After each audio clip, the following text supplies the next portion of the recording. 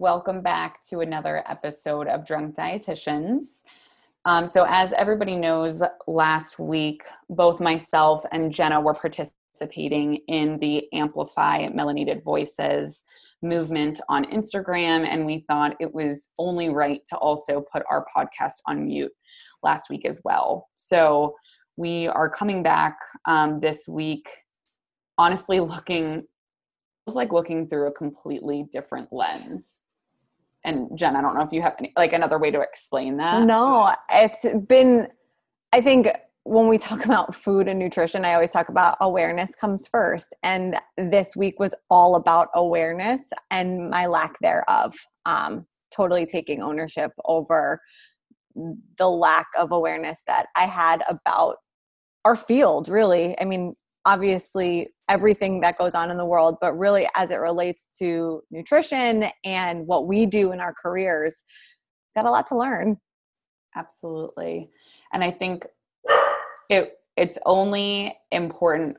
We have a dog barking in the background. There's nothing wrong with that. Sorry. There's nothing wrong with that. This is just real talk here. But I mean, I think it's only right. And that's why we really wanted to come on today's podcast, not with our usual opening, but to just say, like, we have made some huge mistakes. We're going to continue to make mistakes.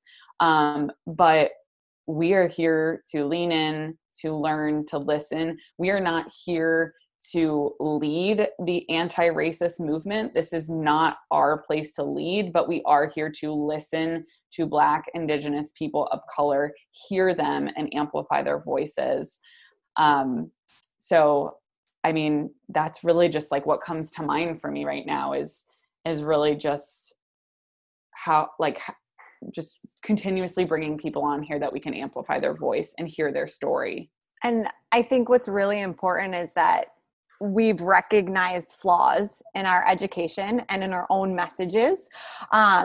And that instead of ignoring them, we're seeing an opportunity to continue to amplify the message and do the work for change. I know personally, Sam and I have had quite a few honest conversations this week where I felt challenged, I felt confused, I needed the conversation to continue to help my own growth personally. And I'm grateful to have had you, Sam, and the other people that I've spoken with this week to really lean into and learn instead of run away from these conversations. And what we hope in the upcoming episodes is that we can give our listeners a variety of information and voices and the opportunity to really listen in a different light. Absolutely. And I think some things that really stood out to me too over this past week of just kind of like silencing ourselves and learning was that, like, this is not about personal growth, right? Like, this is about owning our privilege. That's really what it is. We're thin white women in a predominantly thin white woman field. And that's something we said episode 1. But again, from a standpoint of like, what did we really do about it other than just saying that we recognize that? So owning the privilege and realizing also this is not about being kind, but this is about like systemic change. And it's something that we're both here for. And this is a complete journey. This is not us just saying, hey, now we're anti-racist, like, welcome. We have so much work to do. I think that was a big thing that I learned this week, that there is a huge difference between being not racist and being part of an anti-racist movement, or to call yourself anti-racist. And that I personally am reading Me and White Supremacy, and that's a big topic in one of the chapters where the author has really recognized that white people have a lot to learn about a lot of these terms. And just she speaks very specifically about, like, oh, if you've adopted a child of color, or if you have worked with Black people, or if you're friends with Black people, like, that doesn't mean that you've done this work. And I'm really recognizing the difference in those statements now and what it means to really be an ally, which I think is really powerful. And so I'm taking it slow as well, because it's a lot of learning. But I do recommend this book if anybody out there is interested in learning as well. It's definitely one that makes you really stop and think about a lot of different things. Yeah. That, I feel like that coincides a lot with, I took this past week the anti-racist course, or Right. anti-racism course from Monique, or her Instagram is Mo Motivate. And she talked a lot about that as well, as like, as white people, like we are not born with the tools. We are not taught the tools of anti-racism. So we don't have them. Like we can't just all of a sudden like share an Instagram post and be like, oh my gosh, like we're anti-racist. And I think that's really important, because I think a lot of people right now are recognizing their privilege and having that like, oh shit moment, but they have no idea what to do. We're not supposed to know what to do. This is where we have to call on our Black, Indigenous, people of color, brothers and sisters. They are the leaders. We are here to listen and amplify them. But it is our responsibility as white people to not be silent and to do the work as well alongside them. So, you know what else is like so fascinating though, is that really recognizing as two people who are non-diet focused dietitians, you know, there is a close tie to where diet culture started, and its connection to white supremacy or an anti-Black movement to some extent. And there's a lot of reading and learning to do on that end for me personally that I'm excited to dive into and just learn more about it. It fuels my hate fire for diet culture even further. And I think that'll be a conversation that one day we should have on this platform as well. Yes, we definitely have some things brewing from that. Yeah, because if someone's saying, if you see a dietitian putting up a post that says Black Lives Matter, and then the next day they're saying lose weight, well, wait, so now you're not supporting the size of someone's body.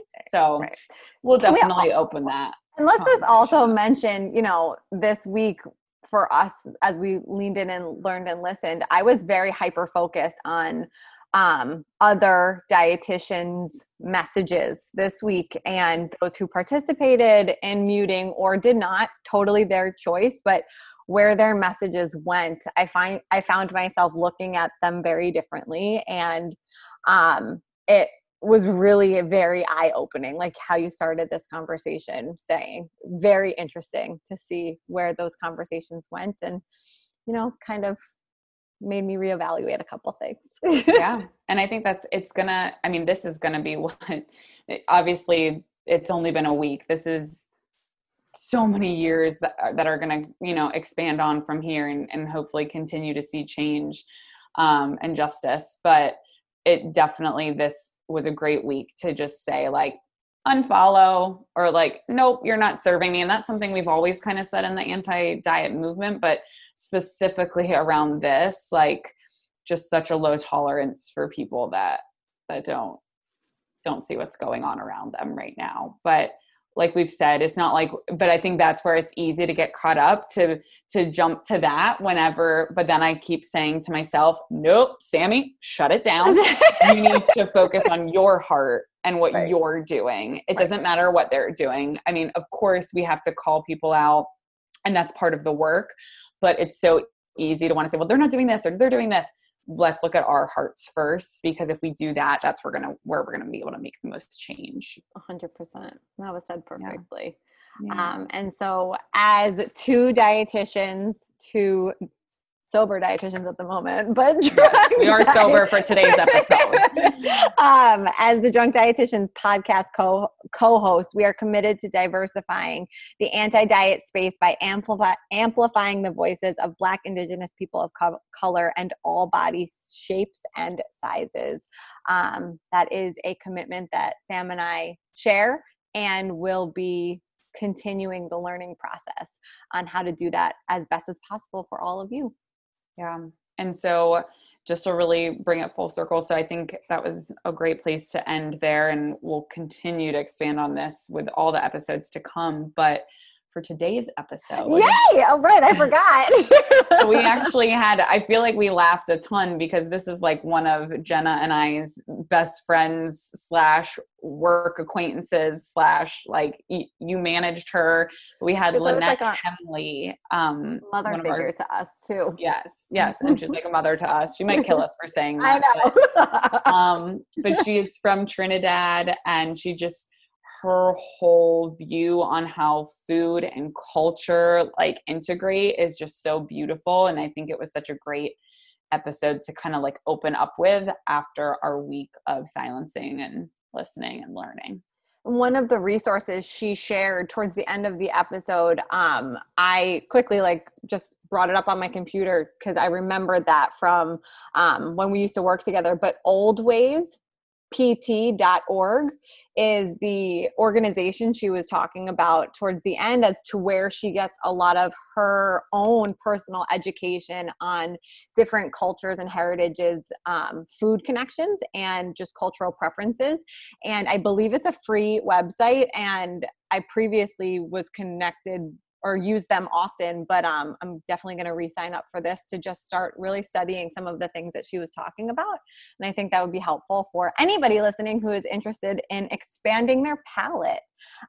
She talked so much about the connection to food and people and culture, and that's always been her mission. And I'm disappointed in myself personally that I never really recognized that more. But I'm excited to share it with you all now because Lynette's work it's beautiful, and her ability to connect to people and deeply care about what she does is also so beautiful. And I hope everybody enjoys listening to her speak and her little laughter. And she was drinking something real fun today. The one thought I have as we kind of lead into her episode, just understanding this week, there were a lot of posts about how the lack of diversity in dietetics. What would the field of dietetics look like if more dietitians were like Lynette? That's a good question. We'll leave it there. Everybody enjoy. Thank you for being here, and enjoy Miss Lynette Hemley, the Simple Dietitian. Welcome back to Drunk Dietitian. Sammy and I are smiling so big because we are interviewing one of our, I don't even know how to describe you, Lynette, our favorite people, our mentors, our previous coworkers. We've all worked together in the same space before. And we had a really special bond when the three of us all worked for a specific grocery chain together. And now we are honored to introduce everyone listening today to Miss Lynette Hemley, who is a registered dietitian, been a registered dietitian for over 6 years, is currently studying to become certified as a Monash registered dietitian, which is specializing in FODMAP and GI issues, right? Lynette is in private practice and is also the dietitian in a grocery store in Jersey City. And we can't wait to hear more about her experiences. And Lynette, welcome. Thank you guys. I'm so excited to see both of you. I know, this is long overdue. It feels like old times. It feels like yesterday. It's kind of weird. I know. Even though we're all in such different areas right now. I know, it makes me want to move. When Sammy and I used to do presentation, remember that, Sammy? Yes. Or whenever I was telling you guys that I was going to move and Jenna started crying and Lynette was like, I don't see a ring on your finger. You're not allowed to move yet. I remember. So that's such a good story to share. When Sammy broke our hearts and told us that she was moving to Florida, Lynette pulled her aside as the mother figure in our careers at that time, was like, listen, and gave her a real heart to heart. And afterwards, I remember you coming up to me and saying, should I have done that? And I feel so bad, Sammy, but that was the mom and me. No. I miss you, Sammy. I was selfish. I didn't want you to leave us. I know. There was a huge part of me that didn't want to leave either. But now with Zoom, we can all virtually connect. And hopefully soon we can actually visit and not be afraid of a global pandemic. I know. And we need a reunion. We are overdue for a reunion. We absolutely are. But we kind of are celebrating today. Before Sammy rapid fires you, why don't you tell us what you're drinking as we cheers, Lynette? Okay, so I am drinking coffee, which I was dying to have my coffee, but I was waiting. And my sister gave me this Hennessy last year for my birthday, and she's like, "Look, go and sap your knee with it." So this is cultural exposure I need to give you guys with Hennessy brandy. And I'm like, okay, I never sap my knee with it, but then I noticed my bottle is all the way down there. I'm like trying to figure out who drank it. I Anyway, would assume that would be coffee. your husband. So if you never had Hennessy in your coffee, you should try it. It's really good. Can't wait. I've had Hennessy before, but I've never had it in coffee. So And you can sap your knee. I will give you when you start getting old and you start getting all those knee pains. You can sap your knee with some Hennessy. One of the best lessons Lynette has taught us is what Lyman means, which I'm sure we'll get into. So I don't want to. We lime it now. We lime it on Zoom. Now we're Lyman at 11 a.m. It's perfect. I think that's a Trini thing. Oh, and here we go. Like with her lingo too. I have so much to learn. But I honestly think I want to call this episode and title it "Slap Your Knee with Some Hennessy." We're not going to be able to get through this episode without laughing in 5 seconds, but it'll be fine. So before we get started, Lynette, we're going to do a little rapid fire with you just to get to know you better. And I know, and honestly, Jenna and I might not know the answers to some of these questions too. So, all right, Lynette, wine or beer? Wine. Vodka or tequila? None. If you had to pick a liquor, is it Hennessy or is it not big on liquor? I like rosé, a good wine. There you go. Okay, that's your favorite. Mm-hmm. Fruits or vegetables? Can I say both? Yeah, I was going to say. Can I say both? It's hard for Lynette, for sure. Cats or dogs? Dogs. Okay. Night out on the town or Netflix and chill? At this age, Netflix and chill. Honestly, same. All right, crunchy or smooth peanut butter? Moment of truth. I don't really like peanut butter. Since when? You guys made me start eating peanut butter. But if I have to choose, might be crunchy. Okay. But not everyone eats peanut butter and banana or apples, okay? All right, last question here. If you could have one thing in your life in limitless quantities, but it can't be money, what would it be and why? Flowers. Ooh, I love that. You've always had I love flowers. Song. I love to give flowers. I love to receive. I don't receive as much as I give, but noted. Flowers makes people happy. Flowers makes people happy. It's just so pretty. What's your favorite flower? Right now, I like peonies. Me too. They're so beautiful. Mm-hmm. I know, and I went looking for a plant, and I can't get one. It's sold out. They're beautiful. Well, Lynette, thank you for being here. Can you first, you've mentioned at my age a couple times, well, can you tell us a little bit about your story? You know, Sammy and I know, but not everybody here knows that you switched careers and became a dietitian as a second career choice, I believe, went back to school after many years of being in a completely different field. In addition, moved to the States during that time. So tell us all where you're from, who you are, what's your story, and why we're talking today. Wait, I don't even know if we have enough time to hear my story, but I'll try. I will try. So I'm from Trinidad. I'm a Trinidadian, a Trini to the bone. That's what they refer to us as. We're Trini to the bone. You know, we see the world in colors, not black and white. So for me, I never knew what white and black and racism was. I saw everyone as colorful, beautiful, rainbow people. I emigrated to the United States around 18 years ago, 18. So I left a very corporate job. I was human resource, close to human resource director. My boss wanted to kill me. I left. I got married to my childhood sweetheart after 25 years. Yeah, that's another story. We could get into that another time, okay? And I moved to Atlanta, which I loved because it reminded me of Trinidad. You know, I saw people, and then I met Trinidadians.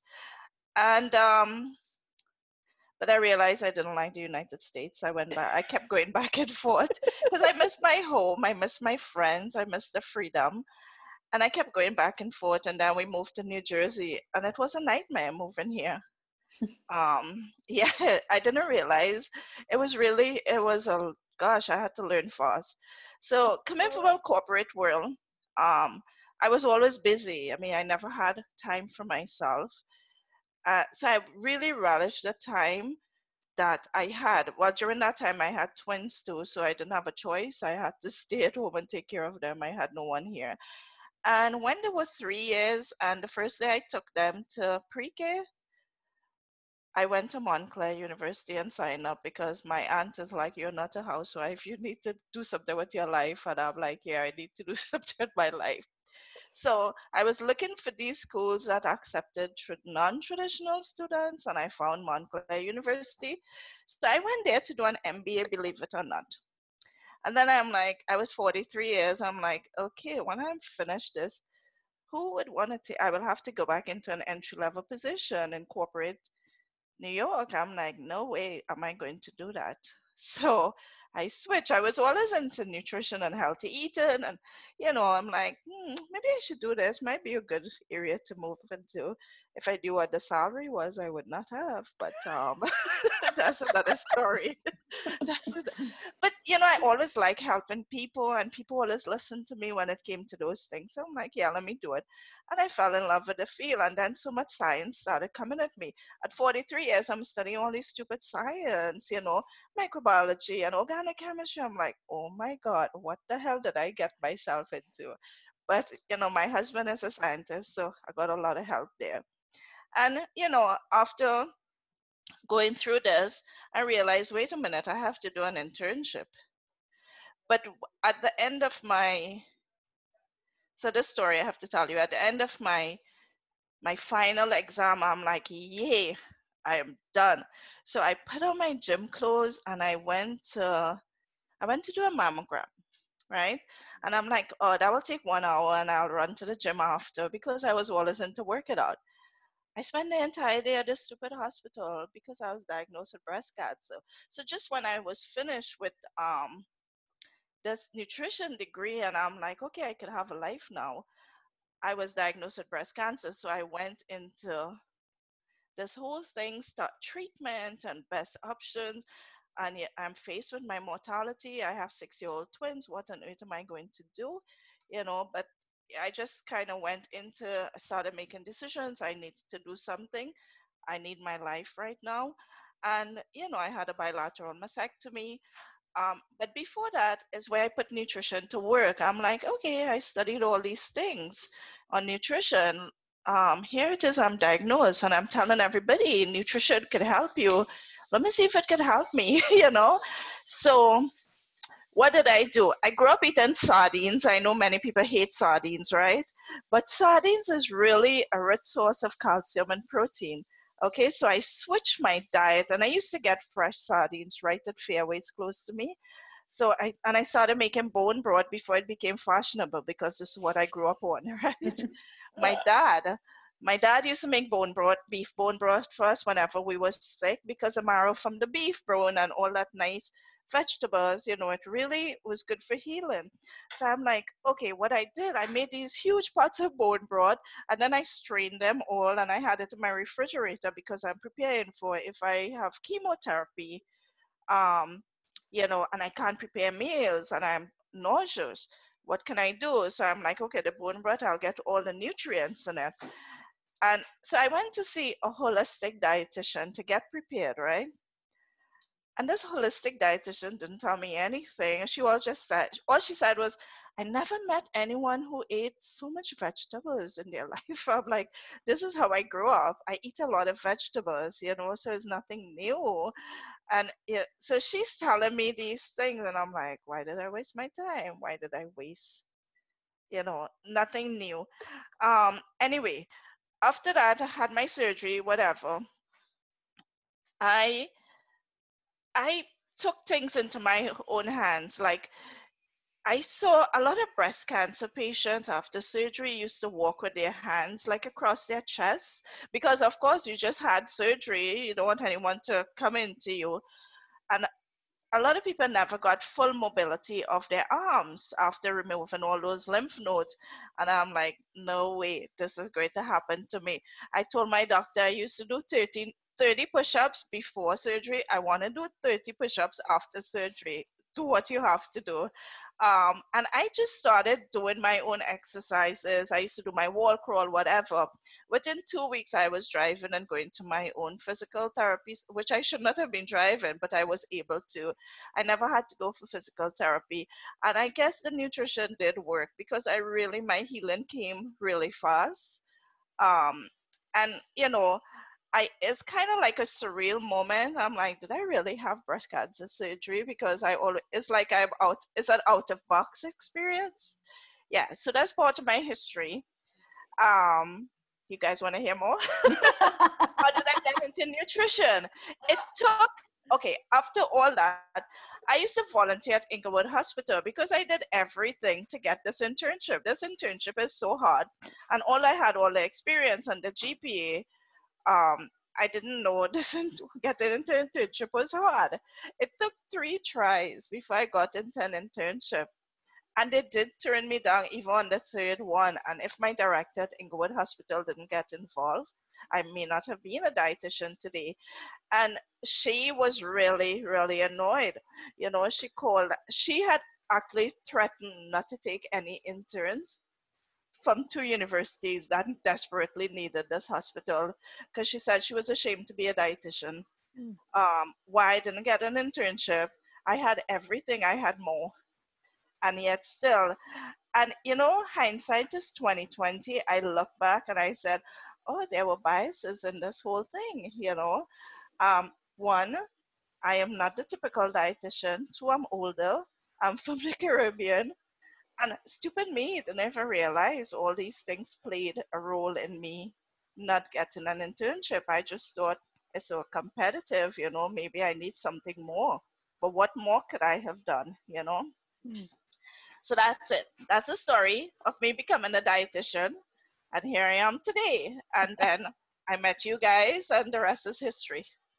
And can you state a little bit more about where you work currently, like the store and the culture of what you bring into that space right now? So that's a funny story, getting that job.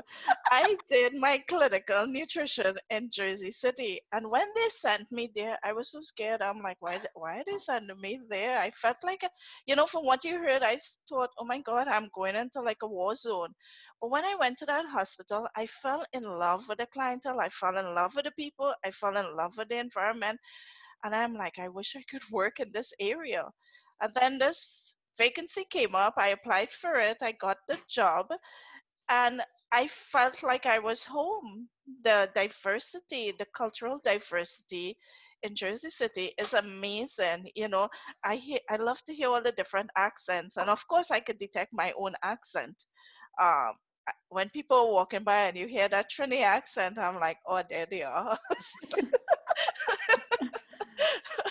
But as such, I think Jersey City has like about 60 something, maybe I'm wrong, 60 something different national or languages spoken, 100 and something different nationalities, or probably maybe it's wrong sided, but they were voted like the most diversity in the world, and I'm so proud to be in that environment.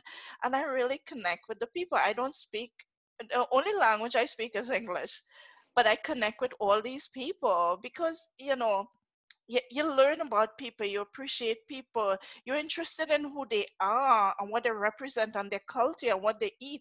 I'm always intrigued by what people eat and how do you prepare it and how do you live. I am obsessed with culture. So Jersey City was like, and still is. I miss it. I miss the people. I miss not being there right now. I'm home. And all I'm working from home. When I go into the store, I'm just so happy to see everyone. Yeah. And I feel like you have that one, not the one, but like that common denominator for you is food too. Like you just said, how people cook it and prep it. And if you don't mind sharing with everyone listening, like what are some, obviously I know these questions, Jenna, and I know the answers too, so it might feel silly, but like the things that you do with people from a cultural standpoint, but also like in the store, and how you work with people with around dietetics. So, like people from a different background, I don't just jump into nutrition. Anyone could jump into nutrition. I want to know where they are from. How do you live? What do you guys celebrate? What do you guys eat? How do you make that?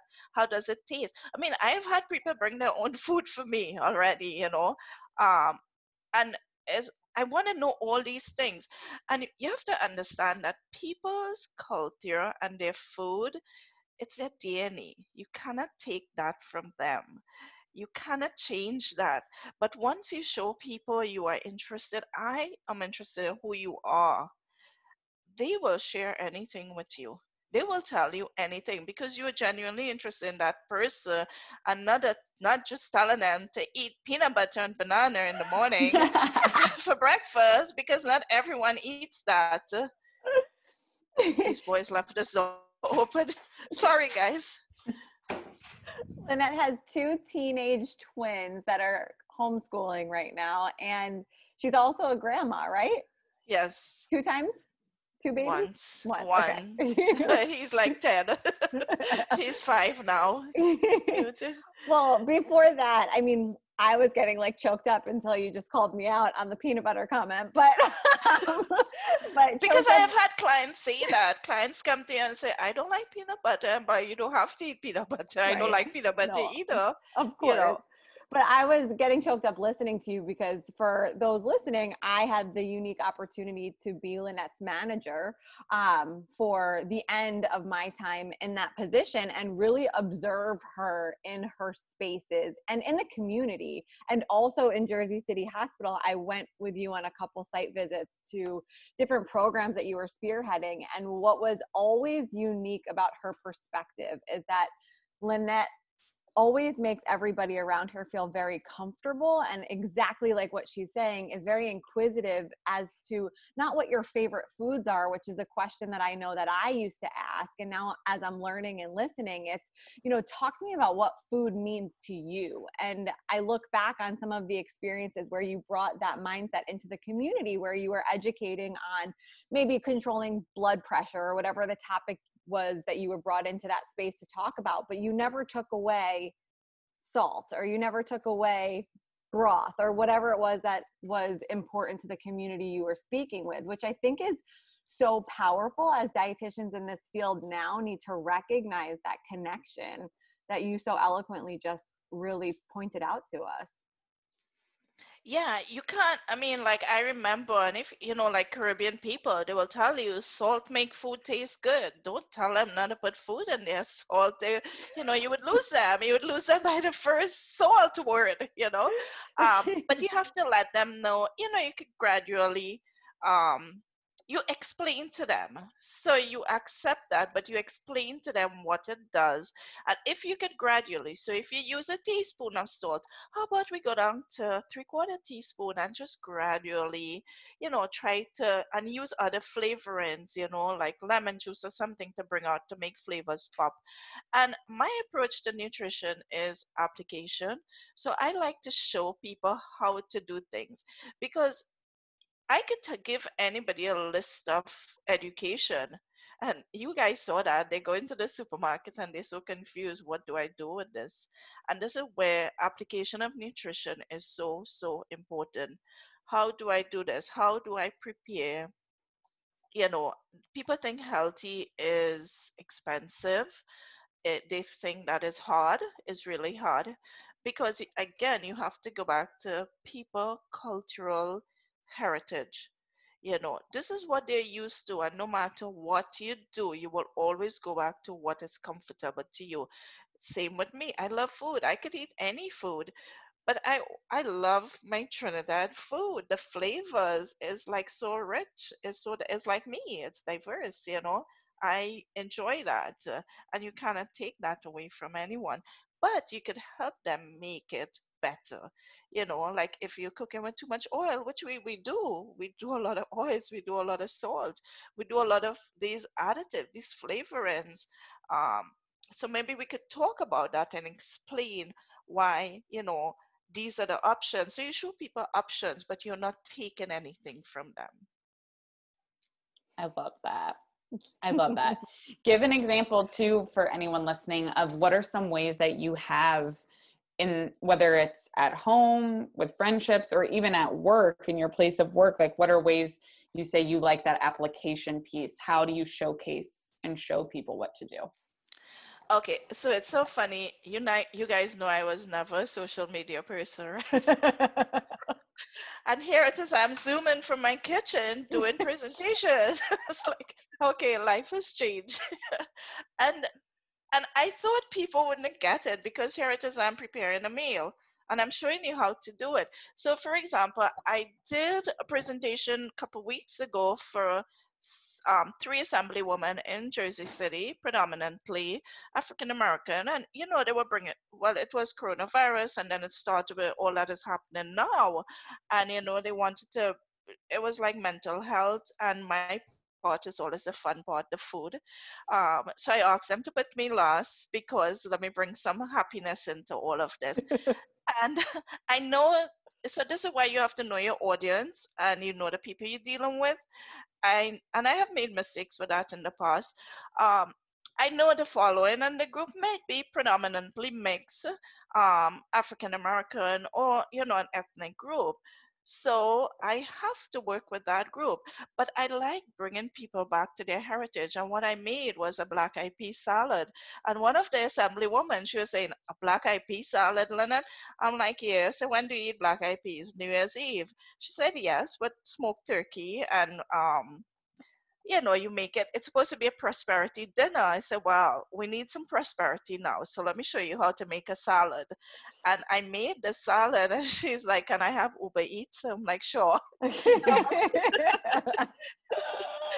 Yeah, so you have to, and she was so happy. She said, "Oh my God, you brought me right back to my roots," because black eyed peas is such a rich, it's so high in fiber, so high in protein, it has such good nutrients, but it's like an underdog. It's cheap, you know but you could do so much with it. And with that, I added so much vegetables, right in front of them. I made a salad on my kitchen counter.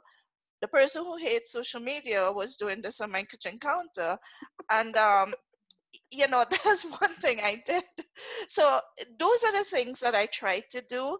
I try to get to know my audience and target my audience, and I look for simple things that people would like. It's not crazy. Nutrition is simple, hence my name, the Simple Dietitian. I always say we take nutrition, we complicate it, but the food never went out of style. Nothing new came along. They've always been there.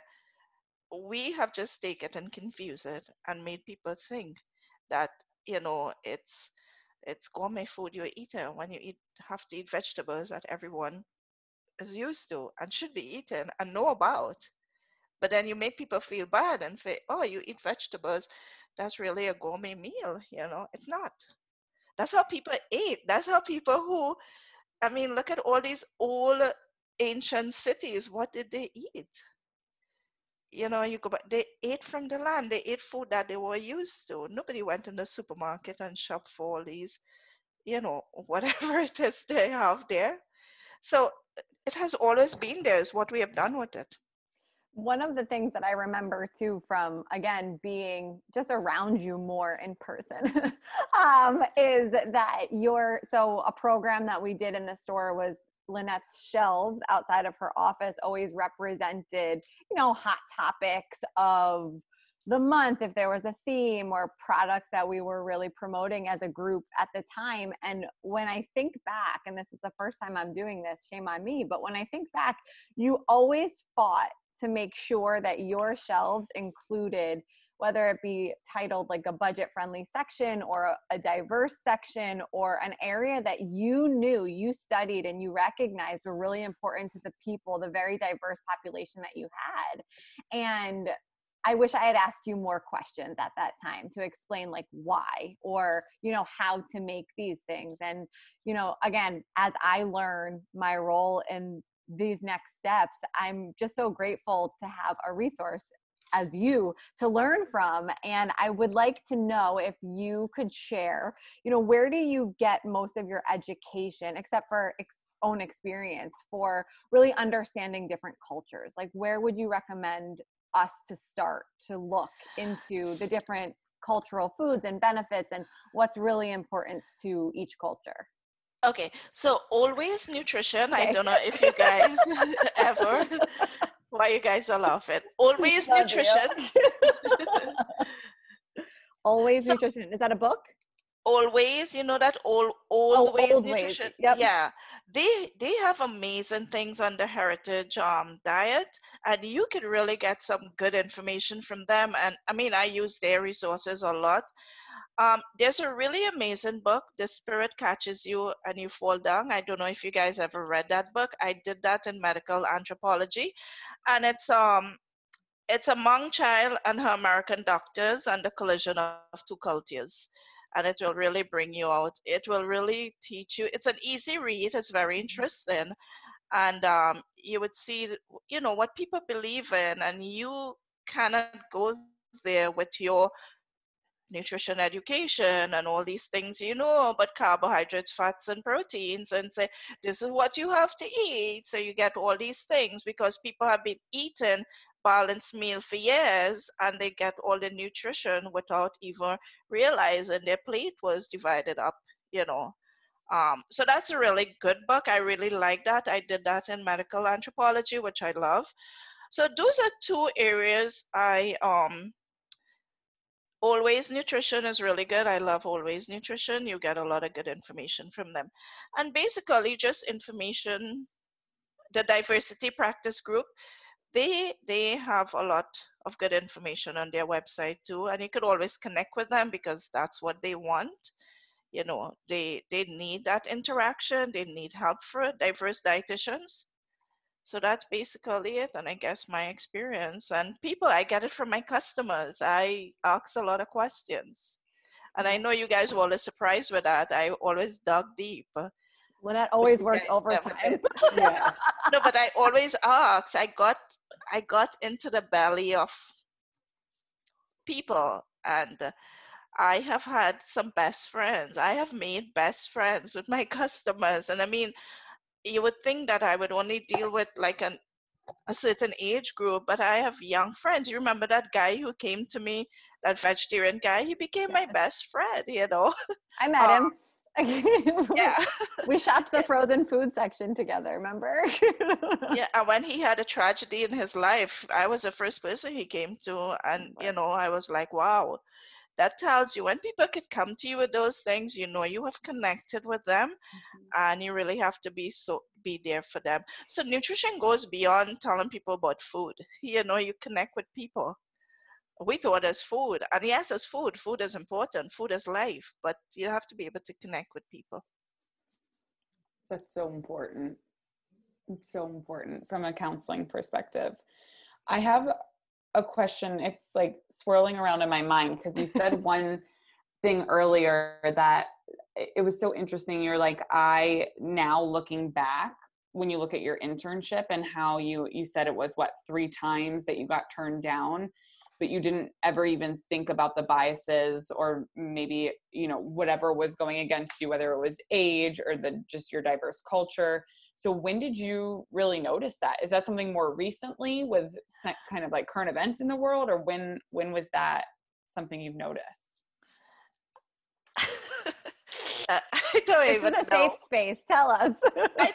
I know. You know, even getting my job, I was trying to think about that. Even when I got my job with you guys, I didn't realize I was part of a private members club. I honestly did not realize that. Um, and as later on, when I started to look at the statistics of dietitian, and I saw the demographics of dietitian. And honestly, that started to affect me too, because I felt I wasn't good enough. I wasn't white enough. I wasn't young enough. I wasn't skinny. I used to be the skinniest thing. And then suddenly I wasn't skinny enough. And then I'm like, I'm 57 years. I have 4 children. Why am I comparing myself to a 25-year-old? You know, which is stupid, right? But all of those things are biases. And I think I realized it a couple years ago, which I threw it out. But because it never became a part of me, because I had so many dietitians fighting for me for my internship, and they were all young white dietitians. So, I didn't even realize that there were biasness going on. They realized it. I didn't realize it, but people were just fighting for me and rooting for me. Um, so it's just later on, and even now it's amplified. Oh, this is what happened. Now I realize, but I honestly do not want. I am aware, and I don't want to change who I am, and I'm not going to change who I am. I love my diversity. I never made announcements in the store because I hated to hear myself. But this is who I cannot change. I cannot change my accent. I cannot change who I am. This is who I am, and I think I bring color into the workplace, into the environment with people. And the people who don't like it, they wouldn't be around. And those who like it, they will stick around, and that's fine, you know. I hope I answer your question, Sammy. I went all over the place. You did. You did. And we don't want you to change. We want you to be who you are as well. My And husband's screaming from upstairs, "Hi, Lynette!" Love you just as you are. yeah, I love him. That's funny you said that, because I told Luke, like, who we were interviewing today, he's like, I love Lynette. I think she loves me, but I think she hated me when we first moved. And he's like, but I remember her. I loved her. Oh, I love you. I love everyone. You guys are like the old OGs. So before we get towards like the end and close here, you mentioned one thing in the beginning of your story that I wrote down that I don't want to gloss over. You mentioned coming to New Jersey and to America in general was really difficult for you. And from a perspective that Sam and I don't have, can you explain like a little bit more what you felt, and maybe even if we want to connect it back to food, since we are talking about that today, what you couldn't find in the grocery store or close to home that made the transition into living here and being here more difficult for you? Okay, I was thinking about this, and I'll connect it to food, and I'll tell you what it is. So when I came here, I just love you. I could connect anything to food. So when I moved here, I moved to Atlanta. Okay, now people growing up in Trinidad, I thought everybody in America was healthy and everybody loved healthy food like I did, because this is the books you're getting and this is the information you're getting. So you feel you land in America and oh my God, everybody eats healthy, they exercise, and they do all these great stuff. And the first place I lived in was Atlanta, so I had a rude awakening there. Um, and I'm like, okay, it doesn't work that way. And then I went to the supermarket, and the food, I mean, vegetables that I was accustomed eating, they were very expensive. And I'm like, what? These are things that poor people eat. Why is it so expensive? So eventually in Atlanta, I found this Decatur farmers market. If you guys have never been to that farmers market, you should. It's a cultural experience. So we discovered Decatur farmers market, my husband and I. And when I went to this farmers market, I mean, it's huge. It's really huge. You found anything from any part of the world. I'm not talking about, this is 20 years ago, and this place has been around forever. But then you saw people dressing on their different cultural outfit, and I felt my husband and I used to do that trip twice a week. Not twice a week, every other week, and that was like amazing, but it was expensive. And this is where I saw the organic trend and the conventional trend, and I was like, oh my God, this is crazy. This is really crazy. Now people felt I ate like that because I was bougie, but I wasn't bougie. This is what I was accustomed to eat. You know? this is because I realized it was a bougie kind of crowd that ate like that.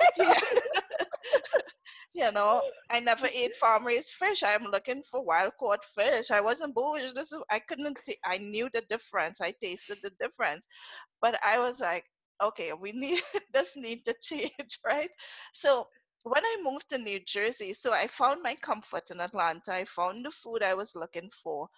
Um, but then I moved to New Jersey. I'm like, where do I find these things? I went to Acme, and Acme, I went, what I used to pay $100 for in Atlanta.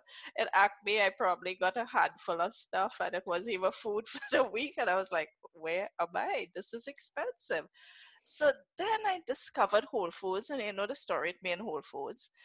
I went to Whole Foods, and as my neighbor said, Whole Foods is like going to the jeweler in those days. It was so expensive. But in Whole Foods, I found, and Fairways in New York, you found everything that you needed. Um, so I used to have to travel to find food, and now I'm so happy you could find these things anywhere, but it was hard. And again, I realized so much so I started to work at Whole Foods because I used to get a 20% discount. So it used to be a joke that I recycled my salary because I'm like, good Lord, it was so expensive, but I felt comfortable. But how do I tie this back into nutrition and food? We look at the minority population, you look at people, um, there is an issue. We have a health disparity.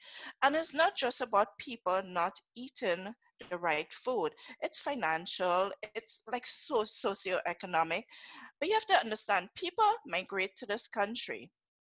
They leave all these things, these good food, they migrate here. But when you reach here, it's so expensive. So should I pay for my rent? Should I buy food? Should I take care of my kids? So you do everything else, and food is the last thing on your list, right? You eat what is available. So it's cheaper to go and buy, what is it, the Twinkies or whatever is in the packet there. It's cheaper because you get it for $1 and it's satisfying. Okay, so people don't want to refuse to eat healthy because they don't want to. Some people don't have a choice because this is how the expense comes about, and that is why I really pride myself and really try to teach people. Um, you could use simple things. You could buy a bag of beans and cook that for your entire family, add a lot of vegetables, and you can get a good balanced meal there and take people back to what they're used to. Because if you go to eat the way um, the textbook tell you to eat or the dietitian tell you to eat, they don't want to see a dietitian again. Boom. You just Yeah. answered that so perfectly. Very powerful.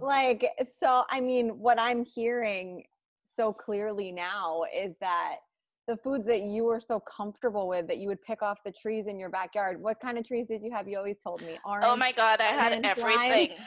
I had mangoes, I had lemon, I had lime, I had you name it, I had it. Some of them you guys don't even know about it. I used to get up and walk around. I got whipped by my grandmother for not eating food because I love fruits. So in the morning I will get up and choose which tree I want, which mango tree I want. We had our favorites, and that's what I wanted. I love mangoes. Me too. But what I'm hearing is that food that was so like home to you and was so accessible and so easy became something that was so expensive, so far out of reach and not available. And that's where the socioeconomic issues really come in as well. And it's the way you really brought that together is so powerful. I'm so grateful for that story, and for you bringing light to it. So thank you. Thank you, guys. I hope I did clear up. I hope you learned something. I don't know. So much. I also would like you to just talk about when Sam and I are going to come with you to Carnival one year, because oh my God, I'm scared. Make sure you guys take your husband with you because I'm not responsible for anything. I'm not responsible for whatever you guys do. Take your husband along. We can talk them in the corner, it's fine, but take them along. Oh. Well, we always end the episode with a nutrition tipsy, which I feel like we have so many. But if you could leave the listeners, Lynette, with like one final tip, so think about you're talking to thousands and thousands of people. What would be that one nutrition tip that you would want them to know? And it doesn't have to be a nutrition tip. It could be like a life tip, kind of how we went through everything. My tip is don't come away from what is comfortable to you. Don't change what you're accustomed to. But if you need help making it a little healthier, a little better, I could work with you on that. But don't ever, I don't want anyone to change the way they eat. I made my mistakes earlier on, and I don't ever want to repeat that again. I don't want people to change what is comforting and what they're used to. And we could always find a way to make it better. I love that. Can I ask you one final thought too? Yes, Jana. What is one spice that everybody needs to have in their cabinet? I know you love to cook with your spices. No, like it doesn't have to be an alternative to salt, but like what is one like fun spice that I should start cooking with, that we should start cooking with, that our listeners should play with? I feel like everybody uses like garlic salt. Like, give me something better. That's all I use. Right? No, what about, so my sister went to Ethiopia and she brought back Burberry for me. Burberry, I hope I'm pronouncing that right. Oh my God, it's the best thing you could do to flavor your chicken. And, I use it in anything because I have a big bag. Jana, I could give you some. Okay. I have a lot of it. It's really a nice flavorful spice. And, when you look at all these African countries, their spices is a lot of the spices we use in Trinidad. So, when you bring it all together, you flavor food and experiment with food. Look at other cultures and try. I mean, the internet, you could get anything now. Any and everything is available. I go on the internet to get recipes, experience and try other cultures. Don't stick with only what you know. And, talk to your clients, talk to your customers, talk to your friends. I'm sure you have friends who are not just white girls. You have diverse friends. Ask them what they eat, what they do. Go to their home, see how they live, and become a part of that. You would learn so much. Love that. So beautiful. Thank you, Lynette, for everything today. So for everybody listening, where can they find you? What's the easiest way for them to get a hold of you? To stalk you and contact you. I know you guys are forcing me onto social media. So, okay, first and foremost, I'm a registered dietitian with ShopRite of Jersey City. So if you go to ShopRite of Jersey City Facebook page, you can find me there. And you'll see my face all over the page. And then I am the Simple Dietitian on Instagram. You'll see a lot about my families and silly stuff. And maybe I'm being forced to post some more stuff now. But there's where you can find me. I think a little cooking with Lynette at home. It should be a series on that Instagram. But we can talk about that later. I know. I'll show you how to make your own coconut milk and you don't have to buy any anymore. I would love that. I would love to learn that. And it tastes so different. It tastes so good. Lynette, thank you for being here today. This was an overdue conversation, but we're so grateful that it happened today. And just to see your face again was amazing. I know. Thank you. Oh Thank you. Thank you. Thank you, guys. Guys, thank you so much for listening and being here with us. I am virtually cheersing all of you. We absolutely loved sipping on a cocktail with you and sharing as many nutrition tipsies as possible during this episode. We know there are a ton of pods out there, and we are so appreciative of your time that you spent listening to us today. Please be sure to check out the show notes for episode details and all of our guest information. We promise to keep bringing you the best and the most knowledgeable and fun guests we possibly can. Please be sure to subscribe, like, share, and post if you enjoyed our content today. And visit us on Instagram and Facebook at Drunk Dietitians to find out what is up next for us on the pod. We absolutely love you. We appreciate you and can't wait to spend more time cheersing with you soon.